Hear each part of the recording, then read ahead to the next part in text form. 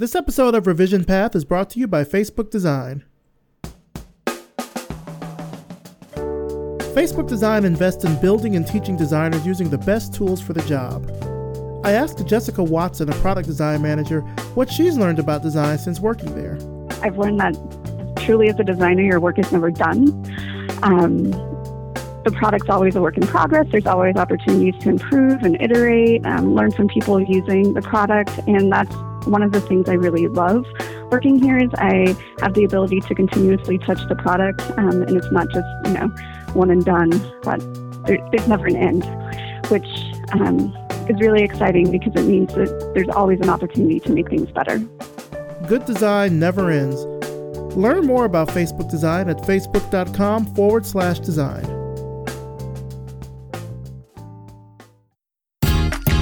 You're listening to the Revision Path Podcast, a weekly showcase of the world's Black graphic designers, web designers, and web developers. Through in-depth interviews, you'll learn about their work, their goals, and what inspires them as creative individuals. Here's your host, Maurice Cherry. Welcome to the Revision Path Podcast. My name is Maurice Cherry, and before we get into this week's interview, I just wanted to remind you about How Design Live. So How Design Live is going to be here in Atlanta from May 19th through May 23rd.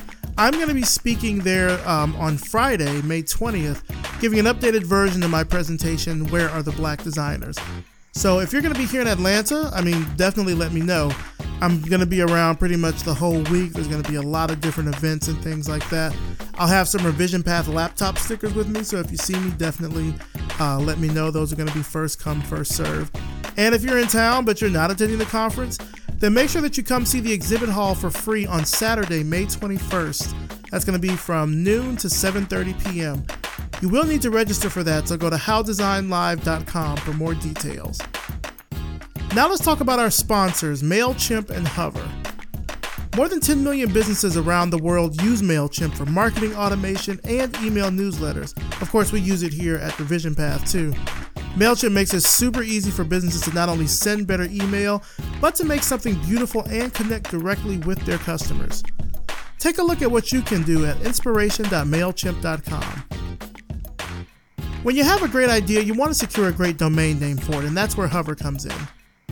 Hover makes it really easy for you to find the domain name that you're looking for and get it up and running with no hassle and no heavy-handed upselling. So go ahead and grab yourself a domain today and use the promo code RevisionPath, and you'll save 10% off your purchase. Here's our Patreon fundraising campaign update. So we're now up to 35 patrons for a combined total of $247 per month, a new record.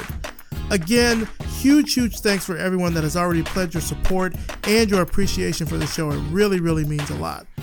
If you want to become a patron of Revision Path and get access to some great perks like special giveaways, early access to future episodes, and free Revision Path swag, head on over to patreon.com/revisionpath and make that happen.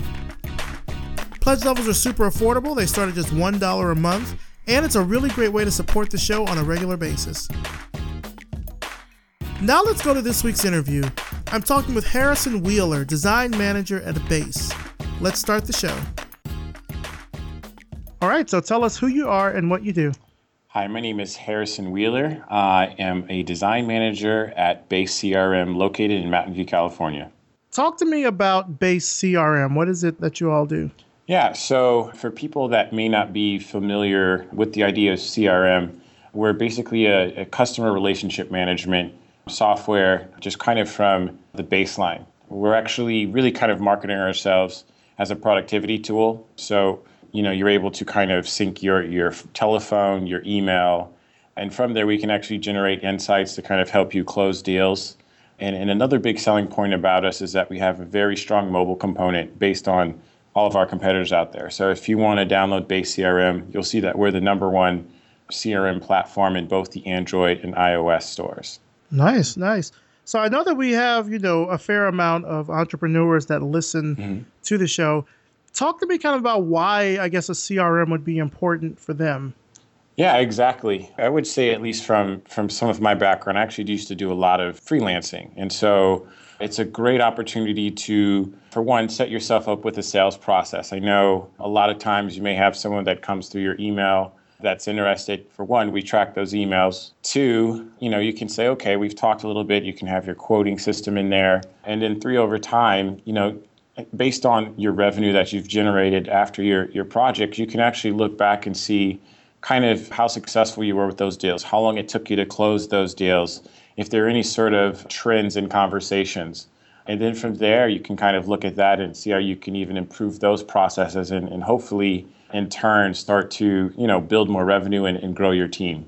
I got you. Just kind of help sort of keep all those little like disparate parts in one place. Exactly. Kind of tracks it in a way where you can see what your own progress is. Exactly. I mean, I think a lot of times, as you're growing, you get all these single point solutions. Before you know it, you have about 5 different apps that you're working from.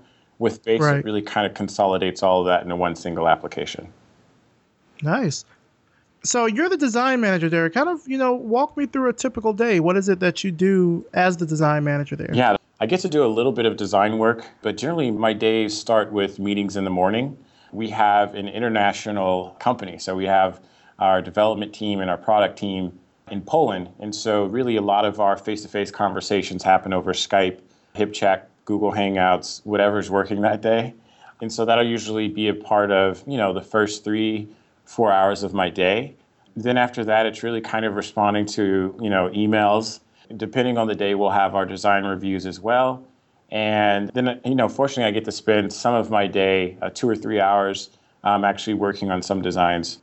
Later on those days, I may be working on some strategy and kind of growth and recruiting as well. So it really kind of varies. It can be a lot, but, I think that's just a part of being in a startup at our stage. And how big is the design team? So right now we have about 4 designers. We have someone else actually joining the team in a few weeks here. But we're actually, I wish I told you earlier, but we're actually looking to hire a few positions right now. So I'm looking to fill about 3 additional roles. Nice. And they have to be located there in California? Actually, they don't necessarily have to be here in California. We actually have a lot of guys that are coming from all over the United States. Our sales team is from a lot of different locations. I actually moved out here from Chicago. So honestly, if you have the skills and we think you can really fit the bill in terms of what we're looking for, we welcome you on board. Nice. So yeah, for people that are listening, that are looking for a job, definitely hit up Harrison for sure. after this interview and let him know. Yeah. So in the work that you're doing there, what would you say makes someone a good design manager? Because I think, we have a lot of designers that do listen and they kind of want to know how do they make that transition to being, I guess, management or even, just a higher type of position where you're over more designers. Totally. Yeah. And that's a really good question. I think, for me, that's something that I struggled with a long time. I don't think I woke up 5 years ago, wanting to be a design manager, but really it takes listening, right? At Base, we really believe in communication, whether it be from a day-to-day standpoint, whether it be from our impact reviews, but also being able to create a culture that listens, right? So, having things up on our whiteboards, having things up on our foam core boards, having our design reviews, right? It's listening, letting other people learn how to listen to each other. And then that just, creates an environment where we really start to consider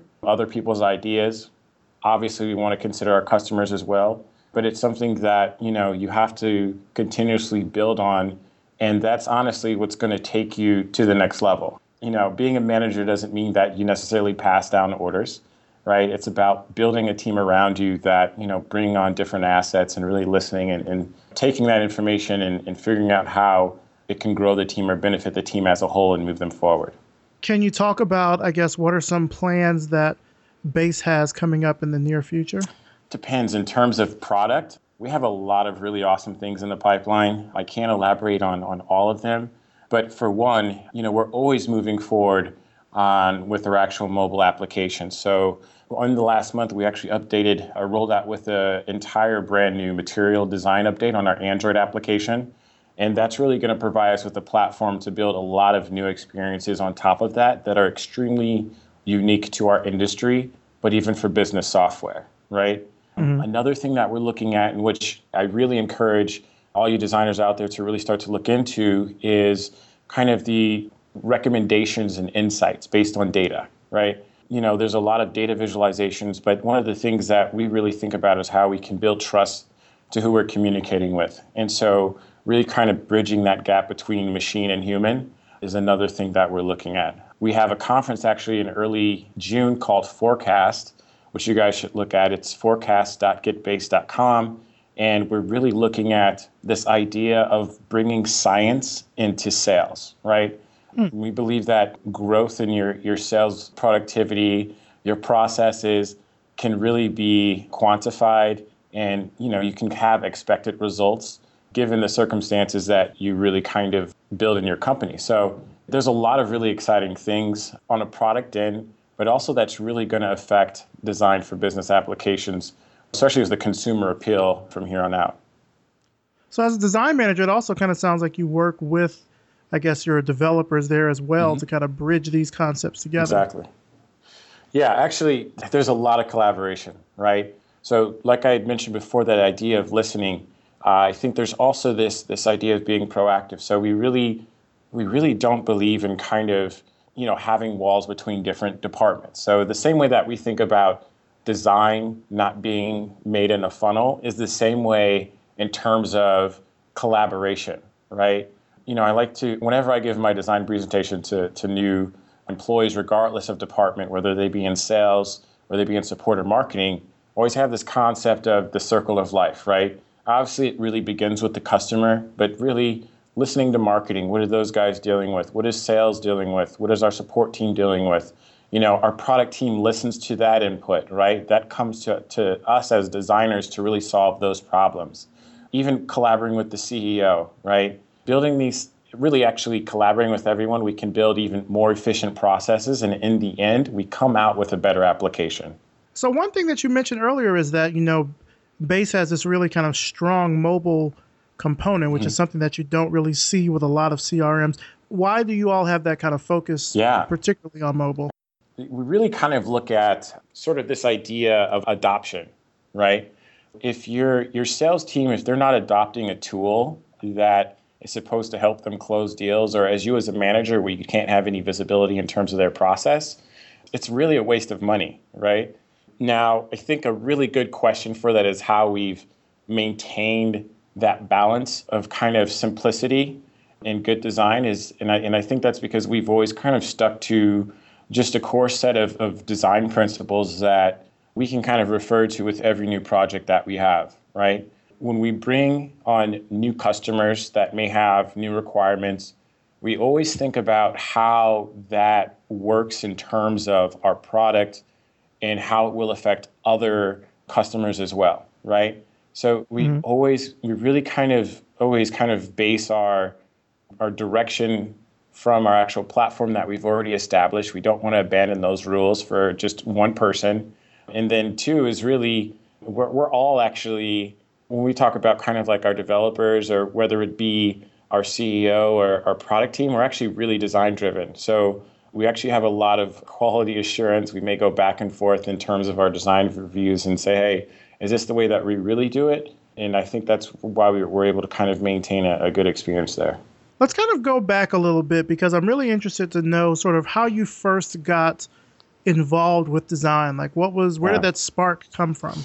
I think it goes really far back. I really kind of started out really kind of programming, developing like front end.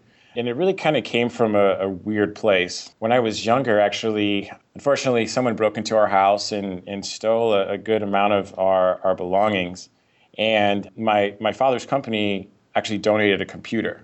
On the flip side, one of my mom's coworkers was a computer technician, and he was like, hey, let me know what kind of hardware that you want on this computer, and I can get it to you for a decent price, right? And so back then, a lot of people didn't have the internet, and, kind of the internet was just kind of, I think it was just kind of cast off as something that people really didn't know that well, and so no one really paid it any mind. And so I was really into kind of online gaming. And I'm sure some of you, I guess, old cats listening right now are familiar with GeoCities. That's really kind of where I began, kind of programming. And actually, there are a few tools back then that were free. So I always go back to Microsoft Front Page. That was actually a free tool back then. And so, I just kind of always messed around with those web pages. And actually, my first job was being a web developer for my mom's elementary school. And so I did that for a few summers. And, really kind of, I learned a lot back then. I mean, this is when XHTML was a big thing. And then my motivation really to get into design actually came from video games. And so I really liked to mod those games. And I was just really always kind of tinkering around, couldn't really afford the Photoshop. So I started on Paint Shop Pro. And, from there, when I got to college, it was kind of like the world was my oyster. I knew exactly what I wanted to go into. I knew I always wanted to do design. And that was where I really at least got a formal education moving into it, and just kind of coupling that with web development really to me is what, I don't know, something just kind of sparked. It's like I can almost envision something and build it.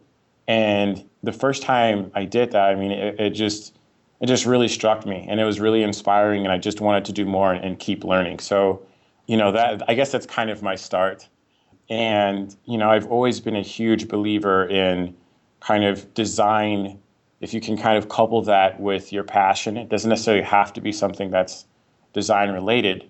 You can really make a huge impact. And so I think that's what kind of motivated a lot of my startup experience, and also kind of freelancing, right? I always found opportunities where design necessarily wasn't there, but where I could make a big impact. And so speaking of that formal education, you went to the University of Iowa, is that correct? Correct. Tell me about your time there. What was it like? Yeah, it was interesting. So I actually got recruited to play football at Iowa. So this was back in 2005, and it was quite the experience. Iowa was actually ranked top 10. So if you can imagine, kind of like the big bright lights, packed stadiums, ESPN, and as crazy and as busy as my schedule was, whether it be taking 16 credit hour classes and then going to practice for, around 6 hours a day and study table, I actually ended up getting a job at the university student marketing center. So I did that for about 12 hours out of the week. So it had always actually been, design had always been a part of my college career. Actually, I worked at that firm, you could say, for about 4 years. And, I got to a point where I really had to kind of decide if I wanted to play football for all 4 years or really focus on my career. And so in 2007, I stopped playing football. And I had I would say I almost kind of lived like 3 lives in college, right? Because I actually had friends in college that didn't even know I played football. And so I got into student government, and one of the big things that I started out in Black Student Union. Actually, one of the big things that I wanted to do was kind of rebrand the Black Student Union. And, back then, I think we may have had only like 10 active members. And, we had a really good close-knit group of guys that really wanted to build something on campus that was high profile, and that would have really kind of put us on the map in terms of, the beginning of the year. Like, we were always aiming to be a premier event during the school year kickoff. And so that was kind of like our end goal, was to build an organization that was as big as possible. So on my end, I ended up making like this campaign video. We built this amazing website. We had a nice, consistent branding through all the print materials that went out. And I would say that August, when school started, we had almost 200 participants in the Black Student Union. So to go from 10 to 200, that was something that was truly amazing. And the visibility and the professionalism and the appeal was the thing that really kind of stood out. And so after that chapter, I actually ended up running for vice president of student government. And so I was actually able to design my own campaign. And that was awesome and inspiring, going around campus and seeing kind of people wearing our campaign's logo, because it looked good, right? I mean, it looked really good. We made like a fashion statement as well. That was around my junior year. And around like my senior year, I started to really get into music. So I actually used to design flyers for a promoter on campus. And it kind of ended up growing into this thing where he connected me with a lot of actual like music celebrities. And I ended up connecting with some folks who worked with Russell Simmons. and we worked on a music streaming website. So I actually worked with the entrepreneurial school to build that website, and it was great because I was able to pitch a product, kind of build a deck, design the product, and also get to fly to New York and talk to record labels on a weekend and then come back to classes on Monday. So that was a really fun time for me. And that actually kind of was the jumping point into me starting to get to rebrand some of Russell Simmons' work. One of my first projects was to actually design his MySpace page, which back then was a big deal. It's like I sound so old school right now, but yeah, it was such a big deal. And, from there, I really started this is where I really kind of started to challenge myself, right? Because I was like, man, I really want the big project. And the big project to me was to actually redesign his corporate website. And so I remember, it was actually, I want to say around Obama's inauguration, I really needed to learn how to do a WordPress blog. I didn't know how to do that. And so I remember just sitting there for 8 hours, just trying to figure out how to build a WordPress project. And actually, when I finally got to that point of getting Russell Simmons' corporate website, I built that on WordPress, which for me was like amazing because I was like, I could finally build something that was dynamic, that was actually like a legitimate business. And so from there, like you're saying, like I'm going through these different levels of kind of thought process and seeing where design can go and the effect that it can have, right? And so I did that actually, I want to say my final semester in college. And so after that, I actually I wanted to actually do some concert work. And so from there, I actually started my own promotion company with 3 of my friends. And that was another unique case where, I didn't have any money. My buddies didn't have any money. We really kind of bootstrapped it. And this example is kind of where I really try to emphasize people to really know the value that they bring to the table. I think as a designer, you have so much power, right? Because you can come up with an idea, envision it, build it, and, bring it out to the masses. And they can interact with it. And you can see their reaction from it, right? And so, again, was able to kind of build this brand from the ground up. We didn't really have a track record, but we were trying to deal with these major music labels. But the thing that kind of set us apart was the fact that we had this amazing brand, right? That amazing put together brand developed some trust. And, within a good year and a half, we ended up booking Mike Posner, Wiz Khalifa, Big Sean, Macklemore, J. Cole, all of these artists, which ended up being pretty big through this idea of being able to design something, executing it from a visual standpoint, from a technical standpoint. We actually built our own ticketing system, and then also kind of business design. We wanted to be as efficient as possible, really kind of focus on our customer experience, the agent experience, as well as the band's experience. And so even though that's a lot of stuff that I described, that all happened within about 4.5 years. So I guess it's safe to say that was a really good time in college. I mean, it sounds like this wasn't really something that was attributed, I guess, to the University of Iowa's design program. Because like you said, you did these 3 different things. You went from football to like student government to fine arts. Like it seems like there was just a lot of opportunity, and that the school allowed you to be able to pursue each of these different things, even though you were kind of still just within one particular educational discipline. Totally. And I this is not to discount the art program at Iowa. Actually, it's not discounting it at all. Yeah, they actually gave me I learned a lot of very sound kind of design knowledge from there. And I had some really great people to learn from. And they actually really did push me to be my best because I think they saw the potential in me. I think that was another thing that also helped me really kind of get through college, whether it be, my boss that was in marketing and design. He was my boss for about 4 years, as well as my design professor doing my BFA program. So those guys are totally, honestly, really kind of helped me get to where I am today as well. It also doesn't really sound like it was a big shift personally for you, because these were all things that you were really interested in. You're just able to kind of explore these different facets. Yeah, I would say, there was something where if I saw it, I was like, I knew it could be a lot better. And I think my motivation was also is that if I was to do it better, I would do it better than anybody else. And I was totally up for the challenge. And so it really it allowed me to push myself to not only work in one medium, right? I was selling tickets. We were doing promotions. We were doing a lot of public speaking. So, there was a lot of things that really kind of pushed me during this experience. So I guess you could say one of your claims to fame, and I know this is sort of minor. So if you ever get business cards or anything made, you can say that you designed Russell Simmons' MySpace page. I know. It's funny. I've actually never really had personal business cards during the freelance stuff. But yeah, I have stories of that experience and that I'll never forget, honestly. And yeah, it's pretty insane to think about that. So talk to me about this. You said it was a music streaming website that you put together. Yep. And then I guess later on that kind of evolved into this promotion company. What was that about? Yeah, so actually I ended up working with 3 guys, 2 of which were located on the East Coast in Maryland and Florida. They had actually worked at Global Grind at the time, and then an engineer who worked at the University of Iowa.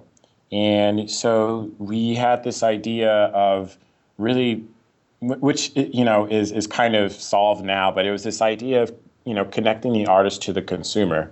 And what we really wanted to do was to have something that a user could access easily on the web, because mobile phones just really hadn't developed to the point, and internet speeds weren't at the point that they are today.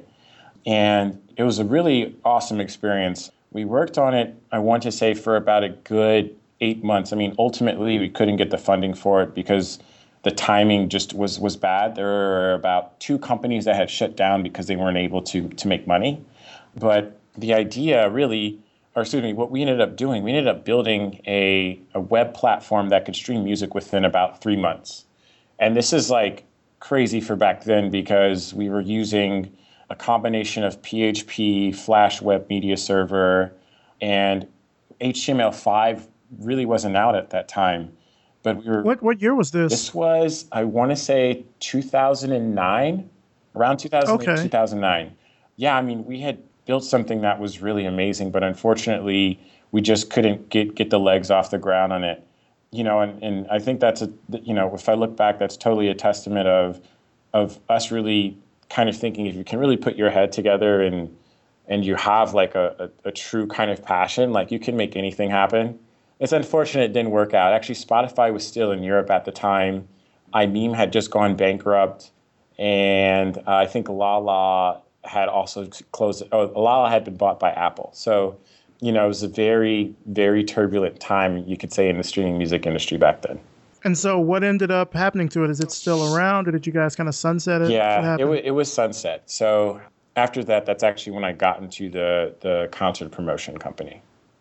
Okay, all right. And so from there, how did you end up at GetBase? I'm kind of trying to track what your progress was here, because it sounds like you jumped around and moved and did a lot of different things. Yeah. So it's a few things. So when I went, GetBase actually kind of goes, the connection there goes kind of way back. Actually, one of my friends used to run track at Iowa, and he was actually in my dorm.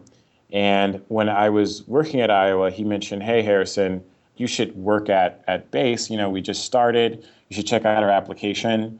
And at that time, I had actually started another job at Iowa as a web developer at the University of Iowa Foundation. And I told him, I was like, "No, man, you guys are like way too young. Like, I'm not going to move to Chicago for this right now." And so about 2 years down the road, he was actually in town for his little brother's graduation, and I happened to see him and his family, and they're like, "Hey, Harrison, you should really consider working at Base. I mean, we're starting to really kind of grow, and we need you on the team." And so I was like, "Okay, I'll think about it." And so I ended up driving down to Chicago, interviewing with the CEO, and it worked out. It was what I would call a career pivot, right? And I think you kind of alluded to it. You said I was doing a lot of other things. So this really kind of challenged me as my first kind of foray into mobile design, working on a single application. So there's a lot of opportunity for me to learn and grow there.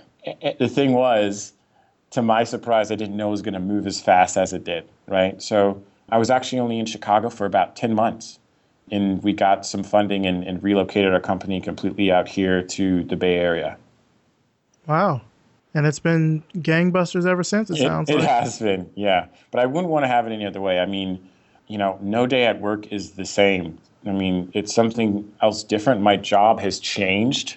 If we think about even within the company, we have 2 departments that weren't even here, 6 months ago. So it's always something new. It's always something fresh. And there's always something that I'm learning and that I'm being challenged on, whether it be as a designer or as a manager. What's the hardest part about what you do? Ooh, what's the hardest part? I would say the hardest part about what I do is maybe not having enough time in the day. I can see that. I can definitely see that because you say you're managing kind of a small team, but you're also, as you alluded to earlier, you're growing that team. Exactly. And there's like some recruiting that has to go on as well. I'm interested in the recruiting part because, of course, right now in tech, there's a lot of talk about recruitment and diversity and things of that nature. Yeah. How has it been for you, like from your vantage point? Has it been easy kind of building a team? Is diversity something that Base is kind of really, what's the word I'm looking for? Is it something that they're concerned about? Like, talk to me about that. If I think about that, and I'm going to be totally biased, if I think about that, the idea of diversity at Base, I wouldn't say it's something that we've necessarily talked about because, in my opinion, I don't think we've particularly had an issue. We have a very, very diverse group of people on all of our teams. And I think that, I think it's actually very, very comforting to see that there's no sort of bias in terms of how we hire.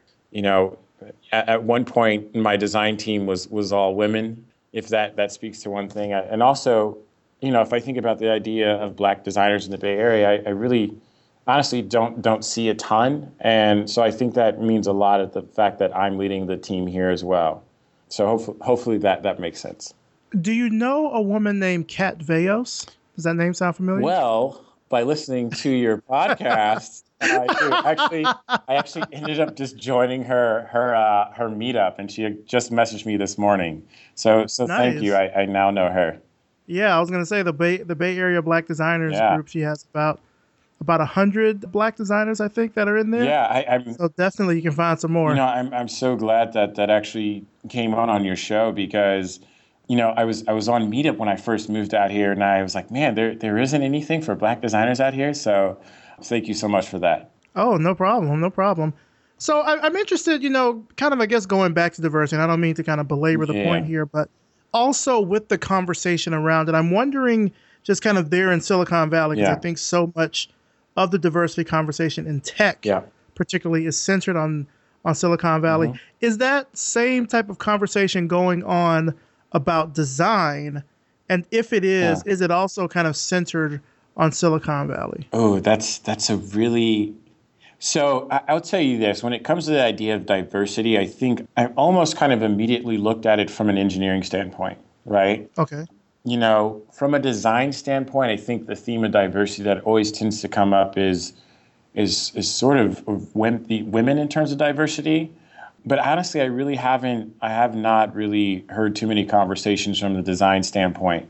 And I would say, at least in my recruiting, I really have not seen too many in that realm, right? I haven't seen a lot of diversity when we're coming to minorities in that realm. So I think that's almost a conversation that could be started, and that I think in my opinion, I think there is a void. How do you kind of feel about the state of design right now? I mean, that's kind of a big, really like 10,000 foot view here, but what do you think about that? Design in general? We'll say product design. We'll narrow it down to that since you're working. Man. Yeah. So it's interesting, because I would say when I was in college, I think maybe the biggest role in design would have been like a creative director, right? And now, it's totally branched out, and it's paying as much as a surgeon in some cases, right? It's interesting. I would say there isn't a better time to be a designer than now. And, I think that there's some pros to that, and I think there's some cons to that as well, right? I've always I've always kind of said this thing. Well, I can't necessarily pick up a law book and call myself a lawyer. And I say the same thing with design. However, there's a lot of tools available. It's a lot more complex, I think, than it has been in the past, right? For the fact that you have so many different platforms, you have so many tools. Which ones do you focus on? There's a lot of kind of conversation around these guidelines that are coming out. A lot of conversations that are coming in. Consumer apps versus business apps. I think really, for a designer, I would say they need to kind of find a single focus and kind of work on kind of perfecting their talent in that and really kind of challenging themselves, and I think that benefits you long term. I'll say really experience is what makes you a really good designer, right? Not necessarily what looks good on Dribbble. And I think we should just, we should always kind of keep that in mind. Do you think that the industry is starting to or I don't want to say started, but do you think the industry has sort of put this prioritization on tools not tools, platforms, I should say, like Dribbble or, you know what, let me scratch that question because I don't know where I was going with that. It's all right, man. The reason I was sort of asking is because there was this piece that came out on Medium that was talking about kind of the unbearable homogeneity of design. Yeah. And the way that the author kind of approached it was, talking about kind of the dribbleization of the web, but then also kind of focusing on, gender diversity, racial diversity. Yeah. And it surprised me how many people attacked her on the dribbleization part. Yeah, it's a really tough one, right? Because I'm not the biggest fan I love Dribbble, right? I think it's great in terms of, me recruiting and increasing our visibility.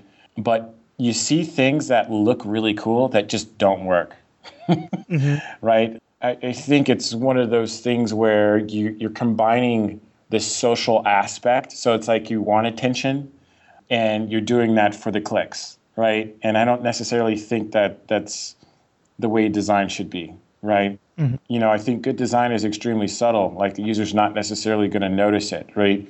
Having cool animations actually may be a huge barrier, right? I think really kind of applying yourself, you learn these things.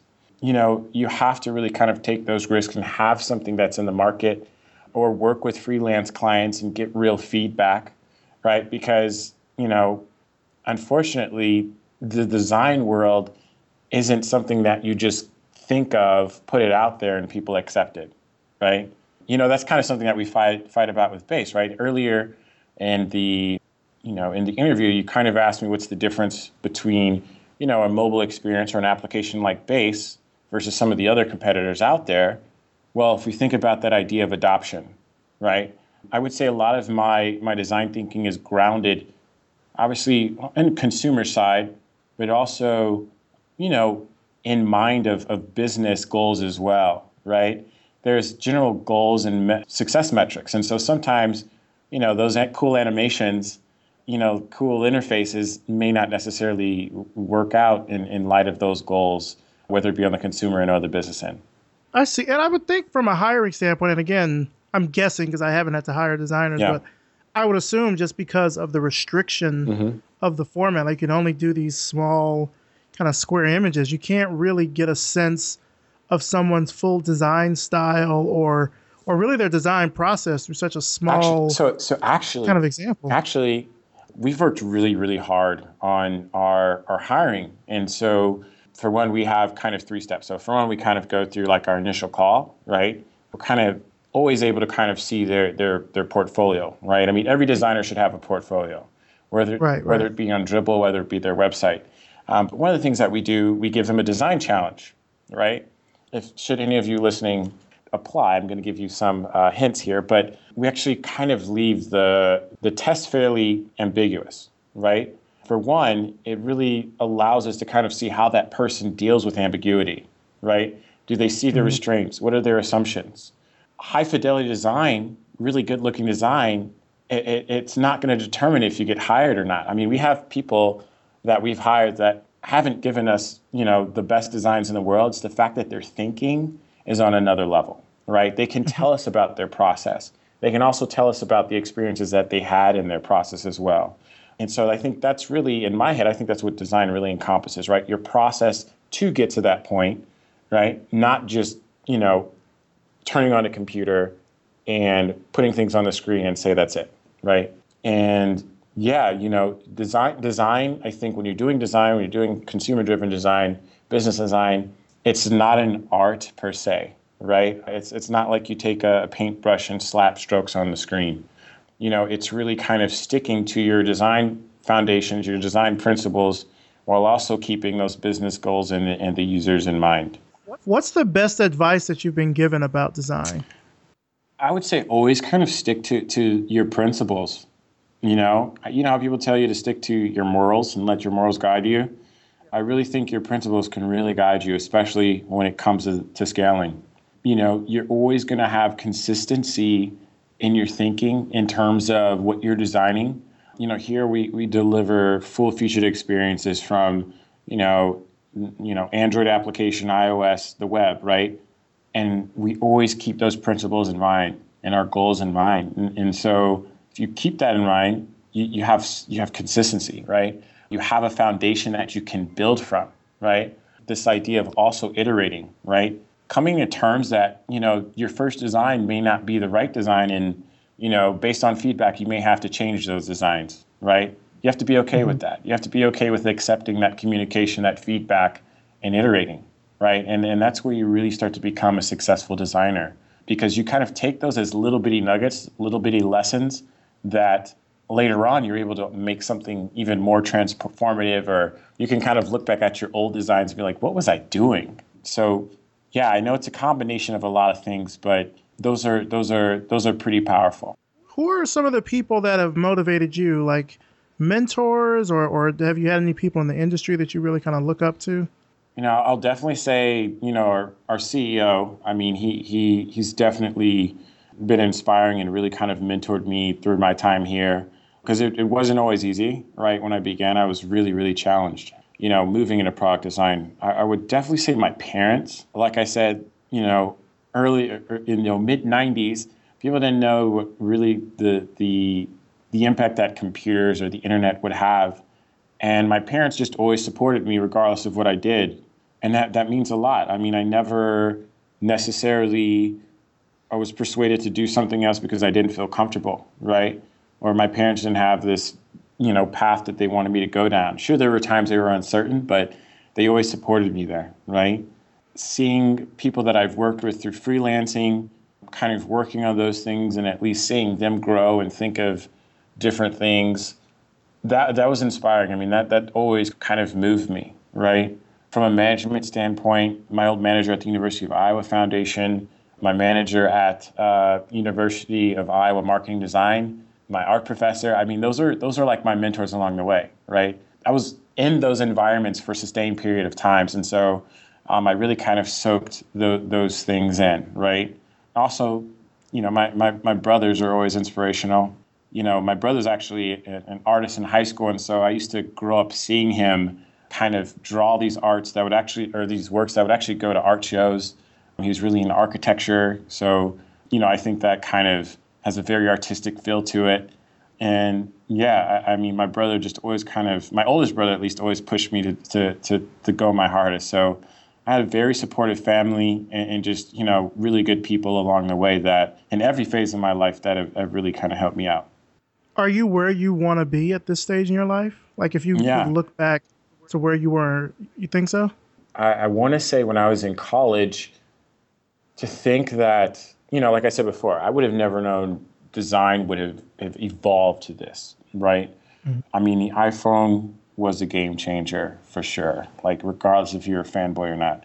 But yeah, I would say, I knew I always kind of wanted to be out here, especially kind of later in college.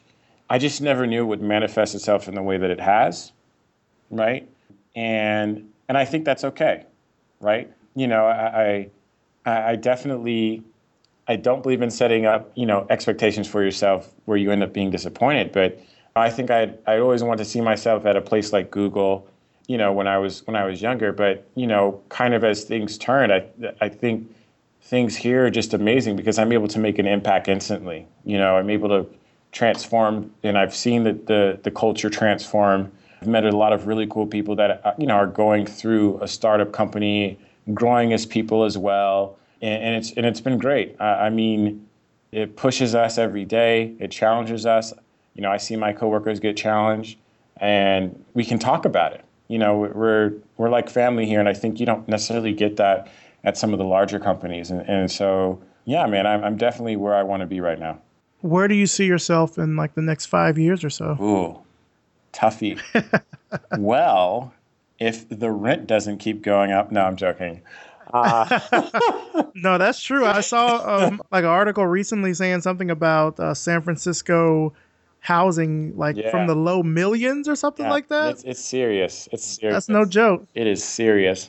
Yeah, man, I would definitely love to, get the design team pretty large here, and I think at some point I'd definitely love to, have my own business, really be able to kind of make action on a lot of my own ideas and perhaps maybe, those grow into their own business as well. So I don't foresee that happening for another, 3-4 years. But yeah, when that time comes, I'll definitely be ready to go at it. So just to kind of wrap things up, where can our audience find out more about you and about your work online? Yeah, you can head to my website at harrisonwheeler.com, or you can actually reach me on Instagram or Twitter at the handle at HMWHEELE, or just shoot me an email at hello@harrisonwheeler.com. And yeah, like I had mentioned before, we're looking to hire product designers and UX designers at Base. So you can head to that website, getbase.com/careers, to apply for those positions. All right, man. Sounds good. Well, Harrison Wheeler, thank you again so much for kind of taking time out of your day. I know you have a lot of stuff that's going on. I really like hearing kind of what your story was in terms of a lot of the things that you did in college and how they ended up kind of eventually normalizing. I mean, that's sort of one way to put it, but being able to kind of come together in this one way about design, it really sounds like you have a lot of thoughtful perspectives on design, particularly about design management. And it's something that I think, our audience really kind of wants to hear, particularly because we've got, like I said, a lot of designers and students and things, and people that kind of want to be in the position where you are. So hearing people really talk about how they got there and what their perspectives are is it's super important, man. So thank you again so much. I appreciate it. Awesome. Thank you for having me on the show, Maurice.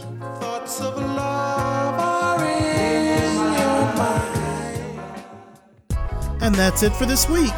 Big thanks to Harrison Wheeler, and thanks to you for listening. You can find out more about Harrison and his work through the links in the show notes at revisionpath.com. Thanks, of course, as always, to our sponsors, Facebook Design, MailChimp, and Hover. Facebook invests in design. They care deeply about how their design team might do their best work, and that manifests in a number of different ways, such as building tools like origami, sharing what they've learned on Medium, and by giving back to the design community. Learn more about Facebook Design at facebook.com/design. More than 10 million businesses around the world use MailChimp to send email newsletters.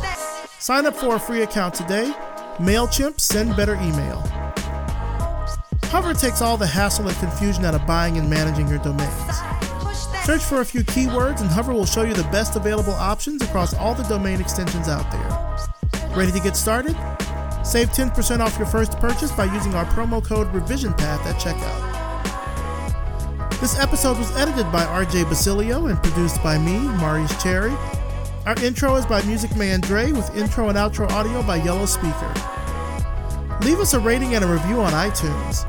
It helps us get new listeners, it helps us move up those podcast rankings for design, and I'll even read your review right here on the show. It really means a lot. Revision Path is brought to you by Lunch, a multidisciplinary creative studio in Atlanta, Georgia. If you like the work Revision Path is doing with the podcast and the website, then visit us over at Patreon and become a patron. Just go to patreon.com/revisionpath and pledge your support. Pledge levels start at just $1 per month, and you'll get access to behind-the-scenes information about the show, upcoming interviews, and so much more. Thanks so much for listening, and we'll see you next time.